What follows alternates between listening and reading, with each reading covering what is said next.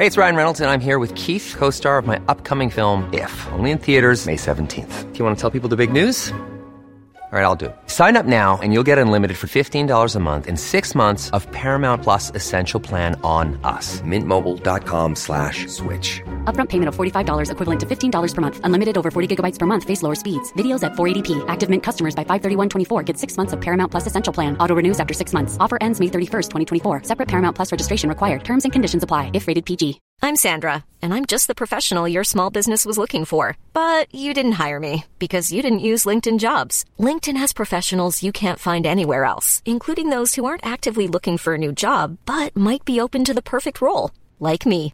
In a given month, over 70% of LinkedIn users don't visit other leading job sites. So if you're not looking on LinkedIn, you'll miss out on great candidates like Sandra. Start hiring professionals like a professional. Post your free job on linkedin.com/people today.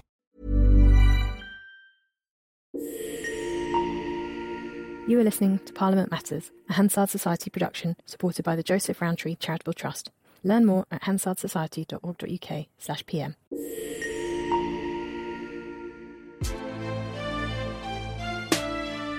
Hello and welcome to Parliament Matters, the podcast from the Hansard Society about the institution at the heart of our democracy, Parliament itself. I'm Ruth Fox. And I'm Mark Darcy. Every week we're going to be analysing what's going on behind the Gothic facade of Westminster. Helping you to stay on top of the key parliamentary issues of the week and what lies ahead. And we'll be explaining how the system works. And hearing about the latest research and innovations in Parliament and politics from influential thinkers and practitioners. Providing new perspectives from inside and outside of Westminster. And we'll be travelling back in time to some of the pivotal moments in parliamentary history. To help you understand exactly how we've arrived where we are today. Coming up. So the government survived the second reading vote on the Rwanda bill, but are they out of the woods yet, and what's going to happen next? Certainly more trouble to come, one suspects, and we'll be talking to one of the sharpest observers of what goes on the floor of the House of Commons about what's happening now, what the mood of MPs is, and how the whole issue is going to play in the longer term.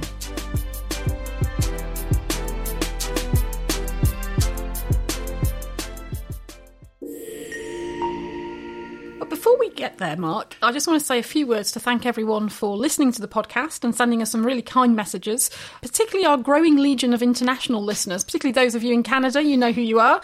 If you're enjoying the podcast, remember to rate it wherever you get your podcasts. It really helps others find out about us. And if you've got any questions, send them to us and we'll answer them over one of our urgent question episodes or one of our bonus episodes. Send them to hansardsociety.org.uk/PMUQ. And as we're approaching the Christmas season, we've got some special bonus episodes for you, so you don't miss out on your parliamentary fix over the festive season. So make sure you're subscribed, make sure you're following us on social media at Hansard Society to get them in your podcast feed as soon as they are published. Well, in the end, was it high drama or a bit of a damp squib? This was the week when Rishi Sunak's fate was supposedly in the balance as MPs on his own side decided whether or not they were going to back his Rwanda bill. The thought was that if the Prime Minister lost the second reading vote in the Commons and the bill didn't go forward even from its first debate, there'd be trouble. As it turned out, he won, and won quite handily. And with us in the studio now is Rob Hutton, parliamentary sketch writer of The Critic magazine, who's been watching and documenting the proceedings as they unfolded. So, Rob, what's your verdict? High drama, damp squib? More damp squib than high drama, I'm afraid. I mean, I think I was expecting it to be squibby, because most of these do not, in fact, live up to billing. In the Brexit years, the thing was the majority was tiny, so you did only ever need a small number of MPs to rebel, to put whatever the government wanted to do in jeopardy. Now, even though we're having this sort of slow erosion of Tory MPs who are resigning and being recalled sort of at the rate of about one a month these days, and, you know, if we go on long enough, there goes the government's majority. But there is still a comfortable majority, so you need to be organised, really organised, to get a rebellion. And actually, this is a nerd's point, but the guy who was doing the organising in all the Brexit years was Steve Baker, and he was a really effective whip, for want of a better word. Absolutely, they called him Rebel Commander, didn't they? Yeah, and he had a little black book, and he knew what everyone wanted, and he did all of the bits of it, because some of whipping is a pastoral role. It's about looking after people and understanding, Mark, that you don't really want to do this one, and well, okay, I put my arm around you and say, well, come on through for us anyway, or maybe you want to sit this one out, and I'll, because I know my numbers, I know I can afford to lose you, and I know my numbers, and I know the other guy's numbers, and Steve was really good at that. And they've never quite replaced him since he's now a government minister. Yes. So there needed to be someone else in the Brexiteer ranks who could kind of herd the cats in the same general direction, and there isn't someone who can do that, apparently. Yeah, I mean, there's all sorts of things that are sort of astonishing about politics when you explain them and you think this can't quite be true. But one of the things that is true is there are 650 members of Parliament, of whom 640-something actually turn up, of whom 630-something vote. Correct me on my numbers if I'm wrong. This is minus the Sinn Féin MPs. Yeah, minus the Sinn Féin MPs, speakers and deputies. Take off 11, I think. Yeah. That's actually a relatively easy number of people to keep track of. You know all their names and you know where all of them work. And yet, actually keeping track of them is something that both official whips and unofficial whips find surprisingly hard to do. I mean, going back to the Brexit years, there was this argument, we kept seeing this story, and it was briefed to me at one point, that there were 30 Labour MPs who were ready to vote with the government to get a Brexit deal through. And I remember I started saying to government ministers and Tory MPs, well, who are they? Name three. Yeah, well, then you could name three, name five. And then I got interested and I started totting them up. And I said, well, I think I can get you to 12. And I ran that story, and I ran basically saying there are not 30, but I think there might be 12. And I got a phone call from someone in government saying, who?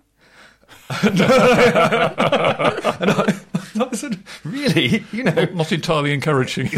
Really? And that was the moment at which I thought, this is not going through. You guys can't do this. Because the work of an afternoon to phone them all and ask them, and you could phone every Labour MP and say, would you vote with us? And ask them. It's not that hard. But in the same way, the rebels just they're not organised. But isn't this partly, though, a reflection on your professions, if I may say, for both of you? Because you talk about high drama. I mean, the drama's built up not just by the politicians, but by the media. Frankly, how many of your colleagues are, frankly, just a bit gullible and believe what some of these MPs tell them? Or consciously flamming it up. Yes, I would never accuse any of my colleagues of being gullible. My goodness, the very idea. But there are very few incentives in journalism ever, especially on a Sunday afternoon shift when there isn't much happening, to go to the editor and say, I don't really think we've got much of a story, I think this is going to be fine. All of the incentives are to flamming up, and you've got lots of people who are in this who are good at drama, and in the sense of, they're good at giving brilliant briefing quotes about bottles of whiskey and revolvers and paracetamol and all sorts of this, and families and mafia and where people are going to be stabbed and and emergency breakfast, and so there's lots of material. And when somebody says to you, well, could Sunak lose? And you say, well, certainly Sunak could lose. He could. There were, I don't think we've quite got to the bottom of how many of the 60 people who didn't vote were abstentions as opposed to other sorts of, as it were, deliberate abstentions as opposed to people who were absent. But let's say 40 of them were deliberate abstentions, which doesn't seem to me implausible because there are people who are angry about this. Had they all voted against, it's feasible. So I think it was natural that it would end up getting built up. I mean, before I was a sketch writer, I worked for Bloomberg, and actually a big part of my job was explaining to my readers that they didn't necessarily need to believe everything that they had read in the British. You don't. The government is not going to fall this week. You should not buy or sell a pound on the basis that is going to happen. And increasingly, actually, in a clicky-baity world of news in which we live, there is very little percentage in having the fourth most exciting story about something on the internet. You want to have the most exciting stories. So we're talking about the overestimation, if you like, of the power of the conservative right, the five families, as they were rather dramatically being described at one point. What about the other side of the equation? Because there were two strands to the story. One was that the hardliners wanted the bill drastically toughened up. And the other strand of it was that there were One Nation Tories out there who thought they'd gone just about as far as they could be dragged on the issue of abandoning the European Convention on Human Rights. And if they were dragged any further, these One Nation Tories might get antsy themselves and maybe not vote for the bill. If the hardliners were a paper tiger, were the One Nation side a paper tiger as well? Yes, so first of all, it is an underestimated achievement of Rishi Sunak. He's managed to not just split the Conservative Party once, but twice, while uniting the opposition. I mean, this is a real wedge issue. Well done. I watched Bob Neal's speech. Bob Neal is very the chair much of the Justice Committee, former Justice Minister. He's a serious lawyer, a kindly, thoughtful man, and he was sort of explaining why he would vote for this, but he wouldn't vote for anything any further. And I'm afraid, forgive me, Bob, I thought I wouldn't want to be in a foxhole with anyone from the One Nation group. If you were in a foxhole with someone from the Tory right, but Mark Francois, he'd be shooting. I mean, he might be shooting in the wrong direction, but he would at least be shooting. I would, having watched the One Nation group fall in behind Boris Johnson in 2019, none of these guys they are always going to be saying, well, okay, you can have this thing, you can have this, but one more thing, and that's it. They are the least impressive, threatening people. I mean, one day maybe it will happen. There was a marvellous sketch by the late Robin Williams about the British police being unarmed. He's saying, what do? They say, stop, or I shall shout, stop again. That's it, yes. But on the other hand, the one thing that the One Nation group have got that the Five Families, or whatever you want to call them, have not got, is that if they all voted against something, they can stop it because they will be voting with the opposition. So are there 30 of them? Are there 30 of them who are willing to rebel? I'm sceptical. Yeah. But if they did, they will be voting with Labour and with the SNP and with the Liberal Democrats and apparently possibly with the DUP. And at that point, they can kill anything. So although I don't personally ever believe that I will see it, if I did see it, it would work. Whereas the problem that the Five Families have got as they go into committee stage, you're going to stop. I know. I was just going to say, to explain for our listeners what the Five Families are. Using this terminology, I'm conscious we've got some listeners, not least outside the UK. So we've talked about the European Research Group. Yep. Steve Baker used to head. So that's one of them. So basically, the Conservative Party has got all these sort of factional groups, an alphabet soup of them. And the five we're talking about on this issue in relation to Rwanda, you've got the New Conservatives, which are sort of headed up by Miriam Cates and Danny Kruger. You've got the Common Sense group, headed up by Sir John Hayes, which is sort of fighting the culture wars and the sort of anti-woke issues. You've got the Northern Research Group, I think, with John Stevenson. Are you going to ask me to name the rest of the five facts? I wouldn't have agreed to come on if I'd known that it was going to be that kind Which one have I left out? No. And then you've got the Conservative Growth Group, headed up by Ranald Jayawardena. I think that's the five. Yeah, but there's an alphabet soup, but they also interlock a lot, and some people can be in several of these groups. So there's a kind of constellation of groupsicles around the edge of the Conservative Party, also tugging at its hem in different ways. They said that they'd met together in this sort of, they'd looked at the bill in a star chamber, they'd met together and they'd agreed collaboratively that they were going to take a common position. And they clearly didn't. I suppose their common position was that they were going to abstain, some very of them grumpily. Didn't. Some of them voted for the bill. Oh, right, yes, right. Yeah. So not even... I watched, because actually we had a very early filing day that day, so I had to have my copy away by 5 o'clock, and I watched the first 2 hours of this, and I thought, this bill is fine. You do get a sense when people are fixing to vote again. And, at the point at which I was sending my copy off, no one had yet, and indeed, obviously no one did stand up and say, I shall vote against. One of the mysteries, though, of the Rwanda debate was this whole question of pairing. Now, the normal business of MPs sort of pairing up with someone who's going to vote in the opposite direction so that they can both be absent from the chamber is just a routine part of parliamentary life. But on a debate this big, it's something that's a bit less usual. I mean, there were one or two people who clearly were paired. Lisa Nandy had, I think, just had surgery or something, the Labour shadow minister, and she said on Twitter that she was paired with someone. But you also had Graham Stewart, the climate change minister, come scuttling back from COP, the meeting in the Gulf that he was attending there, the climate conference. And that attracted quite a lot of attention because that suggested the alarm bells were really clanging in the Whip's office, that they were getting a minister some 3,000 miles away to rush back to cast a vote. Yes, and I mean, actually, there was one moment of drama during the debate, quite early on, was when we saw Peter Bone wander back in, who has basically not been seen since he was found against by Standards Committee. Somebody had obviously phoned him up and said, get yourself back here. Well, his sanction had expired, hadn't it? Yes. So he was able to come back, but he's still subject to his recall petition. He is, and generally he's been keeping a low profile, and so his presence was taken slightly as a sign that the government was worried. I mean, the basic way that pairing works is that there is a government whip's office and an opposition whip's office, and an MP who, for whatever reason, doesn't want to or can't get to the vote goes to their whip and says, please, can I have a slip? It's called Can I be slipped? A slip of paper, I think. And the whips will say, well, we will see what we can do. And they obviously have an order of priority. Now, they find someone else to stand out. Yeah, so they then go across the lobby to the other whip's office and they say, we've got 3 people who can't make it. Do you have 3 people who can't make it? And we will offset them against each other. This is what's called the usual channels, and it's a way that Parliament works.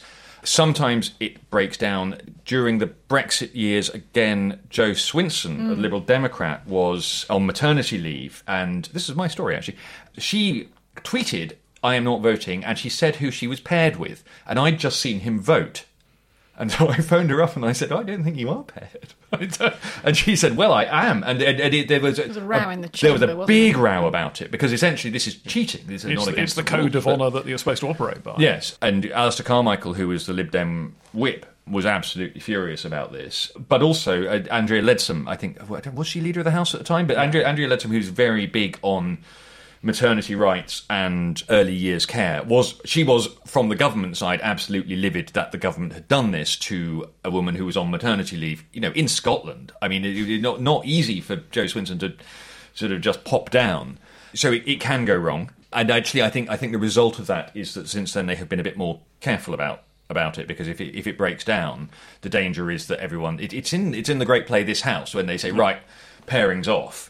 And havoc ensues. Yes. So I'm not surprised in a sense that Lisa Nandy was paired, because if you're a whip, your priority would be people who are in hospital. But you'd also thought that a similar deal might apply to a government minister representing Britain at a really important international conference. Was Graham Stewart's summons back a bit of performance art? Well, I wonder if it was. I mean, I don't know who else the government had on its list. I mean, it may be that they had somebody else who was in hospital as well. They brought select committees back. I mean, the International Development Committee was due to be in the Caribbean. I think the Foreign Affairs. It's the time of year for it. It was either the International Development Committee or the Foreign Affairs Committee. But they both had to cancel trips. And again, you'd have thought that whilst maybe not everybody could have been paired, there could have been some pairing on. Well, no, because obviously those committees have got people on both sides. Yeah. So again, it comes back to the theatre. Was he building up this idea that this is much closer than it actually was? A bit of expectations management.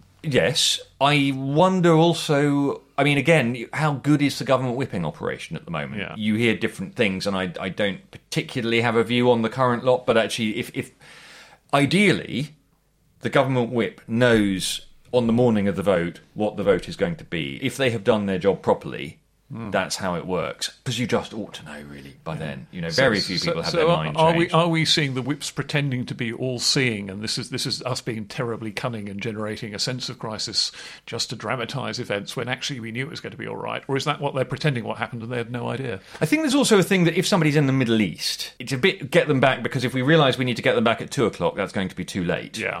I mean, there was a vote that Gordon Brown I can't remember what it was. It must have been ID cards or something in 2005. Gordon Brown literally landed in Tel Aviv or Jerusalem and took off again. Yeah, exactly. That was at that one point his one trip to the Middle East. I don't think he actually got off the runway. Because they needed him back, because it's one thing to say, you can nip out for dinner, but be ready to come back if I need you. It's another thing if you're several thousand miles away. Yeah, then so it may be they didn't want to take that risk. We should explain for listeners, this is private deal essentially between the whips. This is not something that's formally recorded by the House of Commons officials and doesn't enter the record, so it's not part of the voting records of the House. We know that they were not present to vote, but we don't know that it was because they were paired. No, we don't. And you have to ring people up and ask them. There are a whole load of procedures in the House that are not written down, but that are well managed. And a lot of them have to do with the whip's office. But these are essentially political arrangements as opposed to formal parliamentary arrangements. Yes, yeah. So half the fun of going through a list of who's voted which way at the end of a sort of contentious vote like that one is trying to figure out when the people weren't there, whether they were not there because they'd arranged to be away, or whether this was a sort of political process and they weren't supporting their own side. I mean, sometimes MPs enjoy a bit of constructive ambiguity about that. The sort of the version of John Major's toothache. Well, I wanted to be there, but sadly I was unable. And I mean, sometimes, I'm sure, as with Lisa Nandy, she wants people to know. And actually, It's easier now because there's social media and because there's all this pressure on MPs. I think 20 years ago, the Shadow, would not have bothered to explain their absence. But Lisa Nandy wants her voters to know, look, I would have been there, but I'm in hospital. I have a good excuse. Other people sometimes are quite happy for no one to quite know. There's also the business of what's called a conscious abstention. And I think there was one in this one, where an MP will vote on both sides. Walk through both lobbies, yeah. So actually they'll appear in both lists, and that's their way of saying, I pitched up, and I did my job, and I am very deliberately abstaining, and I'm abstaining at work as opposed to sloping off for a drink. And what do you think was the irritation levels generated by all this? Among MPs, you mean? Yeah. Particularly Conservative ones. The trouble is that they've sort of become obsessed with Rwanda as a solution, and I don't see why it is. I genuinely just think if people are willing to cross the world's busiest sea lane to get here, the prospect that they have a very small chance of being put on a plane to Rwanda one day is not that much of a deterrent. But Conservative MPs have sort of convinced themselves that literally, if this passes, so the small boats problem stops. The oddest thing about this is that in the last couple of weeks we've learned that, even if you did get small boats to zero, if you think that immigration is a major issue, you've got hundreds of thousands of people who are coming to Britain completely legally, and that is government policy. And all these people are coming with visas that the Home Office has given them. If you think that's a problem, you sort of need to go and have a word with the Home Office. And we're now told that what happens next is that they're waiting to see how the bill is amended when it comes up. There are going to be 2 days of Committee of the Whole House on this in the new year at some point. 6-hour slugs twice. And that's the moment they say they want the government to change the bill. What we know now is that on that showing, they don't have the numbers to force an amendment, even if they could find something on which they could vote with the opposition, and that seems extremely unlikely. Yeah. So at this stage, it's basically if Rishi Sunak wants to keep these guys happy, he can make amendments. But actually, on this showing, couldn't he just ignore them? Well, yes. So I was then later talking to a Tory MP who said, well, yes, this was their moment of maximum strength and they did nothing. So their threat is that when the bill comes back for third reading, after the committee stage, which is the next point at which, as it were, they vote on the whole thing, they could vote against it at that point. And at that point, Labour will be voting, all the opposition parties will be voting against it. So if they were to vote with Labour, they could kill it. And Labour, as it were, would be trying to kill it because they think it's a terrible idea. Yeah. And they will be trying to kill it. The 5 families will be trying to kill it because they think it doesn't go far enough. Yeah. Are they going to get 30 of them to do it? It's a very big ask, isn't it? Yeah, and what then? Because you're killing your Rwanda bill so that you can have nothing, And actually, one of the interesting moments in the debate where I slightly hesitate to attribute this to Edward Lee, I'm pretty sure, said something along the lines of, well, I'm not really sure that this would work. We've got to do something, and this is something, so we'll do it. Not using those words, but that was, and you sort of thought, this is desperate, guys. That does not sound to me like somebody who's going to say, we've got to do something, this something isn't good enough, so we'll do nothing. So what you've then got is the prospect that the bill gets through in the form the government likes it. It gets sent to the House of Lords, where all the sort of small L liberal super lawyers in the House of Lords fall upon it and rewrite it in ways the government doesn't like, make sure that there are lots of human rights protections, and they take very big issue with the idea that the government can by law declare Rwanda to be safe. I think Edward Garnier, the former Solicitor General, was saying this is equivalent to legislating to declare all dogs to be cats, or vice versa. So you could see the bill bouncing back from the House of Lords in a few months' time, but maybe the government wants that. Maybe the government actually wants a whacking great row about migration policy. Or they want a whacking great row about the House of Lords. A whacking great row about the House of Lords that they can possibly take to the country in a general election. That's the operating theory, is that the only possible argument for this is that they want to have a fight. If I had to put money on it, I still don't expect a flight to Rwanda to take off. Certainly not one containing any asylum seekers. Might be one containing a Home Secretary. Yeah, we might get a new Home Secretary, and they too will have to go to Rwanda and hand over 50 million quid for something or for nothing. But even if just going to there's the bill, but there's also the treaty, and the treaty has provisions in it for bodies, monitoring bodies, and so on, to be set up, to be established, that are supposed to look at, what happens once we start sending people across. That's going to take time. So the timetable just doesn't quite add up. And if you're the Rwandan government, you can see what's happening here as well as anyone else. It's not so much that you'll be dragging your feet, it's just... We've got the money. This is the problem that's probably going to go away in a year. why don't we just get on with other things? Yes, I don't see how it gets through the Lords, because they can't use the Parliament Act, because there isn't time. Because there isn't time, because they can't say this was in the manifesto, because it wasn't in the manifesto, and because it's also something that the House of Lords cares about. Yeah. So this is the worst kind of thing to take to the House of Lords, is anything to do with human rights. If you think of basically all the big rows with the Lords have been Home Secretaries trying to do something, and all of the people, look in the House of Lords, bishops, lawyers, former judges, these are people that you do not want to try and smuggle human rights stuff past. And they can all see it, and also they can see that there isn't a huge amount of enthusiasm for this in the Commons, and they too have a sense of the way in which the wind is blowing, and, if we just take our time on this, lads, this one goes away. So where does this leave the Conservative Party in the House of Commons? I mean, you think back to 2019, they were all conquering. They'd won Labour heartland seats. The opposition was nowhere. There must be this enormous sense that, frankly, they've blown it. I think that's undeniable. And there was all of this stuff that Boris Johnson was elected promising to do, which if he had done it, let's imagine that levelling up, whatever it turned out to be, had been delivered over the last 4 years. Labour might be sitting in places like Teesside and sitting there thinking, well, I don't understand how we get this place back. But if I were a Labour candidate in any of those red wall seats, which are held by small majorities generally, I'd just be going around saying they were taking the mick. Look, they promised you all this stuff. Where is it? Where are your bigger roads? Where's your new leisure centre? Where's your library? Can you see a doctor? Did things get better? Well, it's the traditional election campaign, isn't it? Are you better off today than you were in 2019, 2010? Words that both Keir Starmer and Rachel Reeves are using on a regular basis in every chance they get. Core campaigning technique. Yes. That was the Commons' adventures over Rwanda, but before that you were looking at what Rishi Sunak had to say in the COVID inquiry, and before him, what Boris Johnson had to say in the COVID inquiry. Now, that's all been taking place kind of off stage from Parliament, but it's going to feed into Parliament eventually. What do you think is going to happen there? So in terms of how MPs feel, none of that, I think, is making MPs feel better. I mean, Rishi Sunak definitely did better at the COVID inquiry than Boris Johnson did, in the sense that Boris Johnson was doing all of the things that Boris Johnson does. He was contradicting himself. He was saying things that seem implausible. The problem with what Rishi Sunak was doing at the COVID inquiry was there was an awful lot of I don't recalls. And in fact, there are various sort of compilation videos now doing the rounds on the internet of things he can't remember. Look, if I were a lawyer, I'm not a lawyer, if I were a lawyer advising you before the COVID inquiry, I would just say, look, just you can't recall, you don't recall. Nobody can prove that you can remember something. You penned an absolutely savage sketch which opened with the phrase IQ of 145 and can't remember. Yes, that's a joke that only people over 50 will get, sadly.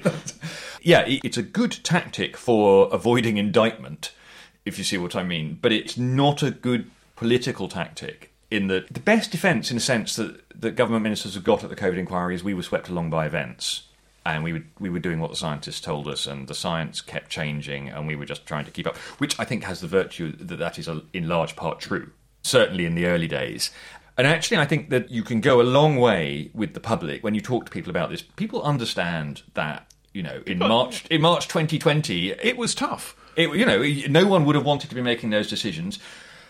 Shall we close this? Shall we close it? It was a completely mad time. Maybe it took you a week longer. I know that the COVID families for justice will feel differently, but I think you could make a pretty good case out in the country saying, yeah, we spent a week longer than maybe we should have, trying to decide whether we were going to shutter every business and close every school, and that was a big decision. The problem is you get two things. You get the chaos that sort of follows that, and the feeling.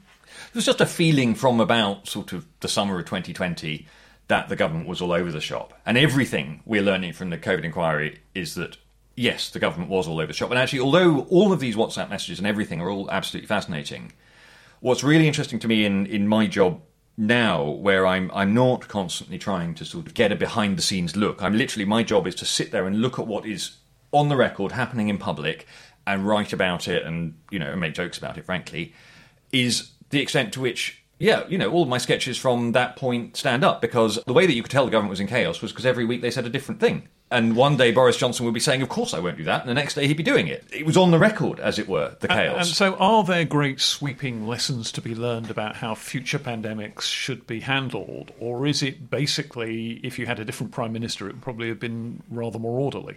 I'm sure that it's very hard to imagine that it would have been less orderly with a different Prime Minister. The problem we got with the COVID inquiry is that it's holding public hearings. It's also taking hundreds and thousands of pages of evidence that's just written evidence that Baroness Hallett is sitting there and reading. And people think that the inquiry is the public evidence. Actually, the inquiry is lots of other things. The inquiry is happening in a series of phases. So a lot of this stuff that we're reading, why aren't they doing this? Why aren't they doing that? Well, look, they're doing education. They're doing that in a future phase. Yeah, it's right not all now, happening at once. We're in the government decision-making phase. There's a lot about government decision-making. Turn on, tune in, drop out. Rob Hutton, thanks very much for joining us on the pod. Pleasure. Well, there's a certain element of, apart from that, Mrs. Lincoln, how did you enjoy the play? But, Ruth, what else caught your eye in this week's parliamentary events? Well, we had the last PMQs of the year, but it was a pretty dull session. I don't think there's much to say about it because Rishi Sunak survived the COVID inquiry intact, and there wasn't really much significant news that came out about it. He didn't recall a lot, and that was reflected in PMQs. Yeah, I think Keir Starmer had a certain amount of fun, but I don't think there was anything terminally wounding in the exchanges there, and it was just the PMQs usual, I think. Yeah. The other thing that did catch my eye was another appearance by Kemi Badenoch before the Women and Equalities Committee, where there was a bit of a standoff between her and some of the committee members over poor questioning. It was a pretty bad-tempered discussion. Kemi Badenoch is pretty terrier-like. She doesn't let go when she's got a bit between her teeth. And there's a dispute about the use of the word epidemic in relation to a discussion about the rise in the number of young people who are part of the trans community. This was taken as an insult by a Labour MP.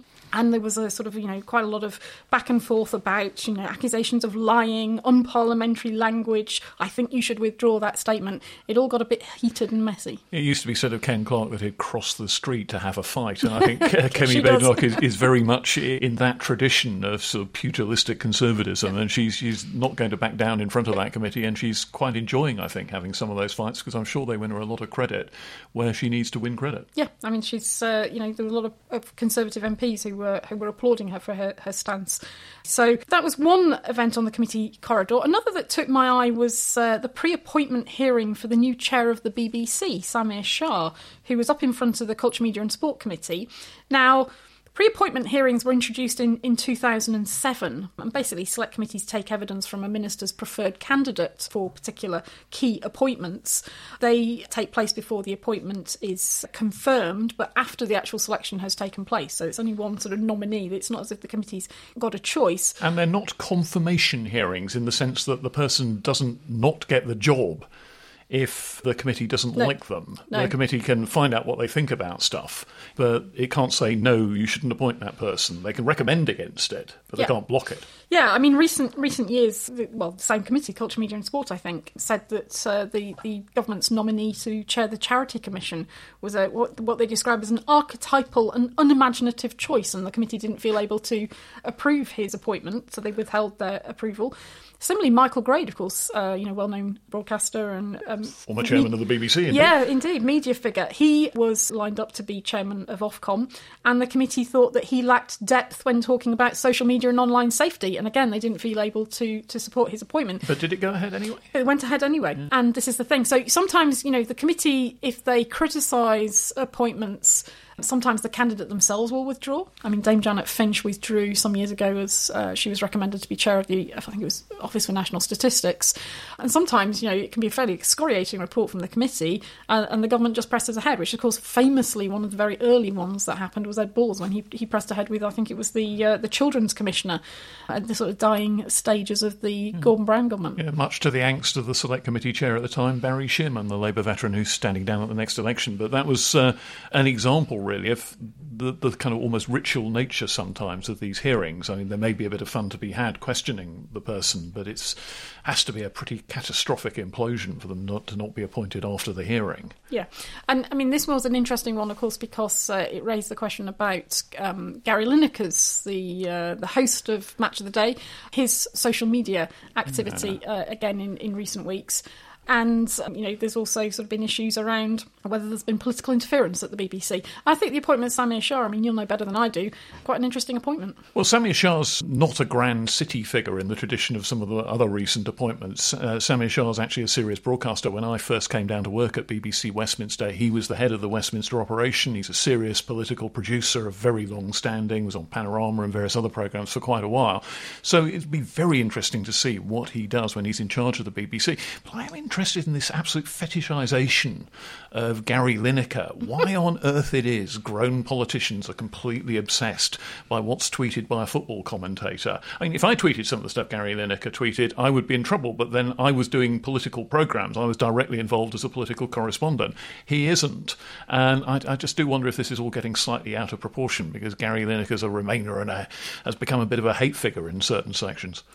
He's also, he's got huge political podcasts in his... Pod power. Yes, pod power. And he's got huge social media following. He can reach many more people than most politicians can. And that's why, one of the reasons it bothers them. But I'm sure he'd continue doing it, whether he's working for the BBC or not, for a start. Also on the committee corridor, incidentally, just worth marking, another duffing up for the permanent secretary, the top official at the Home Office, Sir Matthew Rycroft, at the Home Affairs Select Committee, who still aren't at all happy about some of his performances. They were quizzing him about the cost of the Rwanda scheme, and it wasn't a happy sight. They raised questions about the integrity, the accountability, the objectivity and the transparency of his approach to informing them as committee chairs about the Rwanda bill costs and this whole deal and what it involves. Yes, and it all concluded with the chair of the committee, Dame Diana Johnson, saying that there was not a good relationship between the committee and the department, and if he thought it was, he was delusional. So that was a pretty sharp way to end the occasion. And just another thought, there's a regular stream at the moment of quite senior MPs announcing their departure from Parliament. It's with an election looming, there's quite a lot of pressure on people to say, will they stay or will they go, or will they at least attempt to stay? But the latest name to come up in that connection is the former Labour Chief Whip, Nick Brown, who's had the whip withdrawn and has been the subject of an internal Labour investigation for really quite a long time now, well over a year, on allegations that we simply don't know about. And there's a very interesting natural justice question here, that his career in Parliament has basically been ended. He's decided to quit Parliament and indeed the Labour Party over the handling of his case. He'll be leaving at the next election, and nobody actually knows what caused it. The nature of the allegations against him have never been made public, and you do have to feel that this is a pretty uncomfortable way for a former Chief Whip to leave Parliament, especially when, in the normal run of things, former Chief Whips can expect to be translated to the House of Lords and don the ermine and take a role there. But I suspect that's not going to happen in this case. No. We've talked on a previous episode about this whole question of standards and investigation of MPs who are accused of things. On the one hand, there's the parliamentary system, but there's also the party system, and this is where the problems here arise, that it seems to be a party inquiry, and nothing, as far as I can tell, has leaked out. I mean, you often sort of hear on the jungle drums at Westminster of, X is accused of Y. Yeah, yes. and nothing is being picked up. So, yeah, and he's clearly decided, he's been in Parliament for many years, but he's clearly decided he's had enough and he's off. So we'll have to wait for his memoirs, and if Nick Brown does write his memoirs, I imagine they'll be pretty interesting. Indeed. Oh, one thing I wanted to flag, Mark, is we've not covered international legislatures much on the pod so far, but there's some really interesting events in Poland. So, following the recent general election, there's been a sort of a resurgence of interest in democracy, particularly amongst young people. But you're starting to see that in the number of people who are watching the parliamentary proceedings of the Polish Parliament, the Sejm. And, they're getting 100,000, 200,000 people watching it every day, live proceedings. They've got 4 million views of this week's proceedings on Monday on YouTube. It's sort of started to be called, because the Sejm, they're starting to call it Zemflix.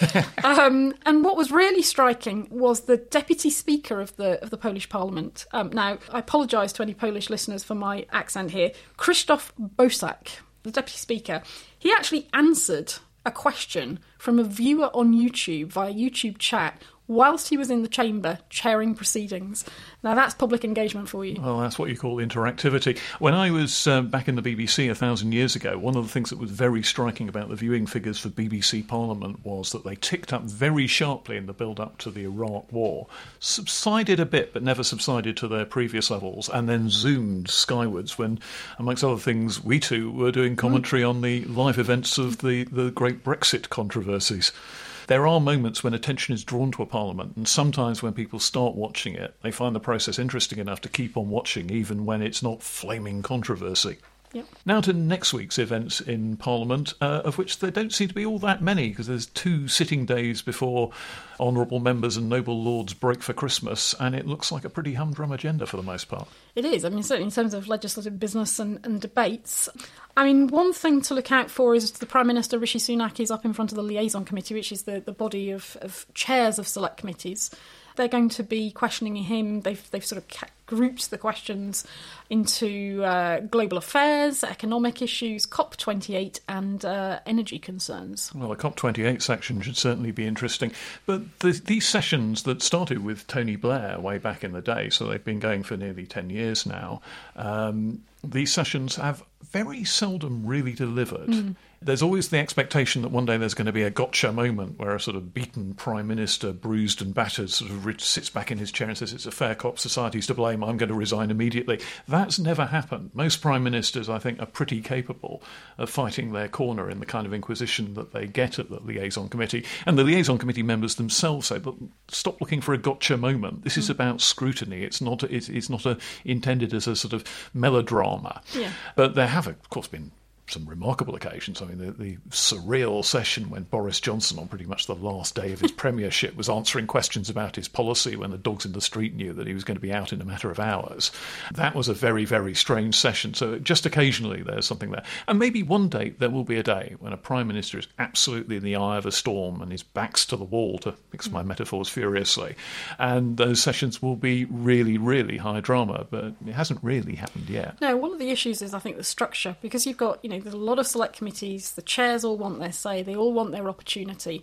So they don't focus on one particular angle. And once they've sort of, got him on the ropes, it's then okay, they're switching to the next person in the queue for answering questions. Yeah. Whereas having just maybe 1 or 2 members asking the questions would allow to keep the pressure on him. They have actually managed to sharpen up the sessions quite a bit by deciding a bit more rigorously on the subjects, to be honest. Still quite a lot of them asking. I'm still traumatised by the time when Tony Blair was in front of the committee and each of the select committee members, and this was all select committees at that stage, not a selection of them, got the chance to ask a question. And so you had some rigorous political controversy, and then it was the turn of a Tory MP called David Tredinnick, who chaired the catering select committee, who was known to be a complete obsessive about homeopathic medicine, and Tony Blair was suddenly fielding questions about homeopathy with that wonderful sort of slightly quizzical corner of the lip curl that he would do on occasions when he thought that the questions were actually a bit off-piste.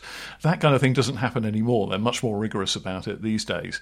But even so, as you say, sometimes the Buggins-turn system of questioning means that just when you think you're getting somewhere, it's time for someone else to have their moment.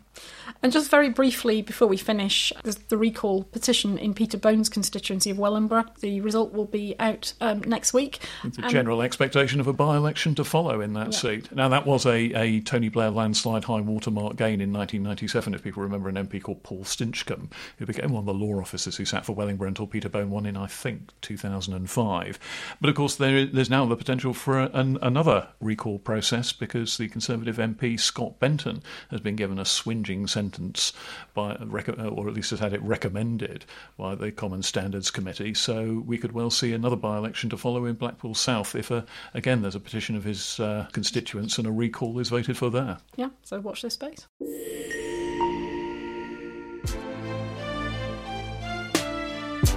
Well, that's all from us for this week's episode of Parliament Matters.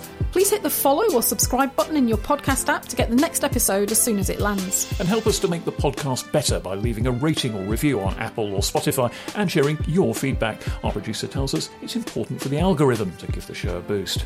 Well, Mark, tell us more about the algorithm. What do I know about algorithms? I write my scripts with a quill pen on vellum and then send it in by carrier pigeon. Well, before we go, a quick reminder also that you can send us your questions on all things Parliament by visiting hansardsociety.org.uk/PMUQ. We'll be discussing them in future episodes, including our special Urgent Questions editions dedicated to what you want to know about Parliament. And you can find us across social media at Hansard Society to get more content related to the show and the wider work of the Hansard Society.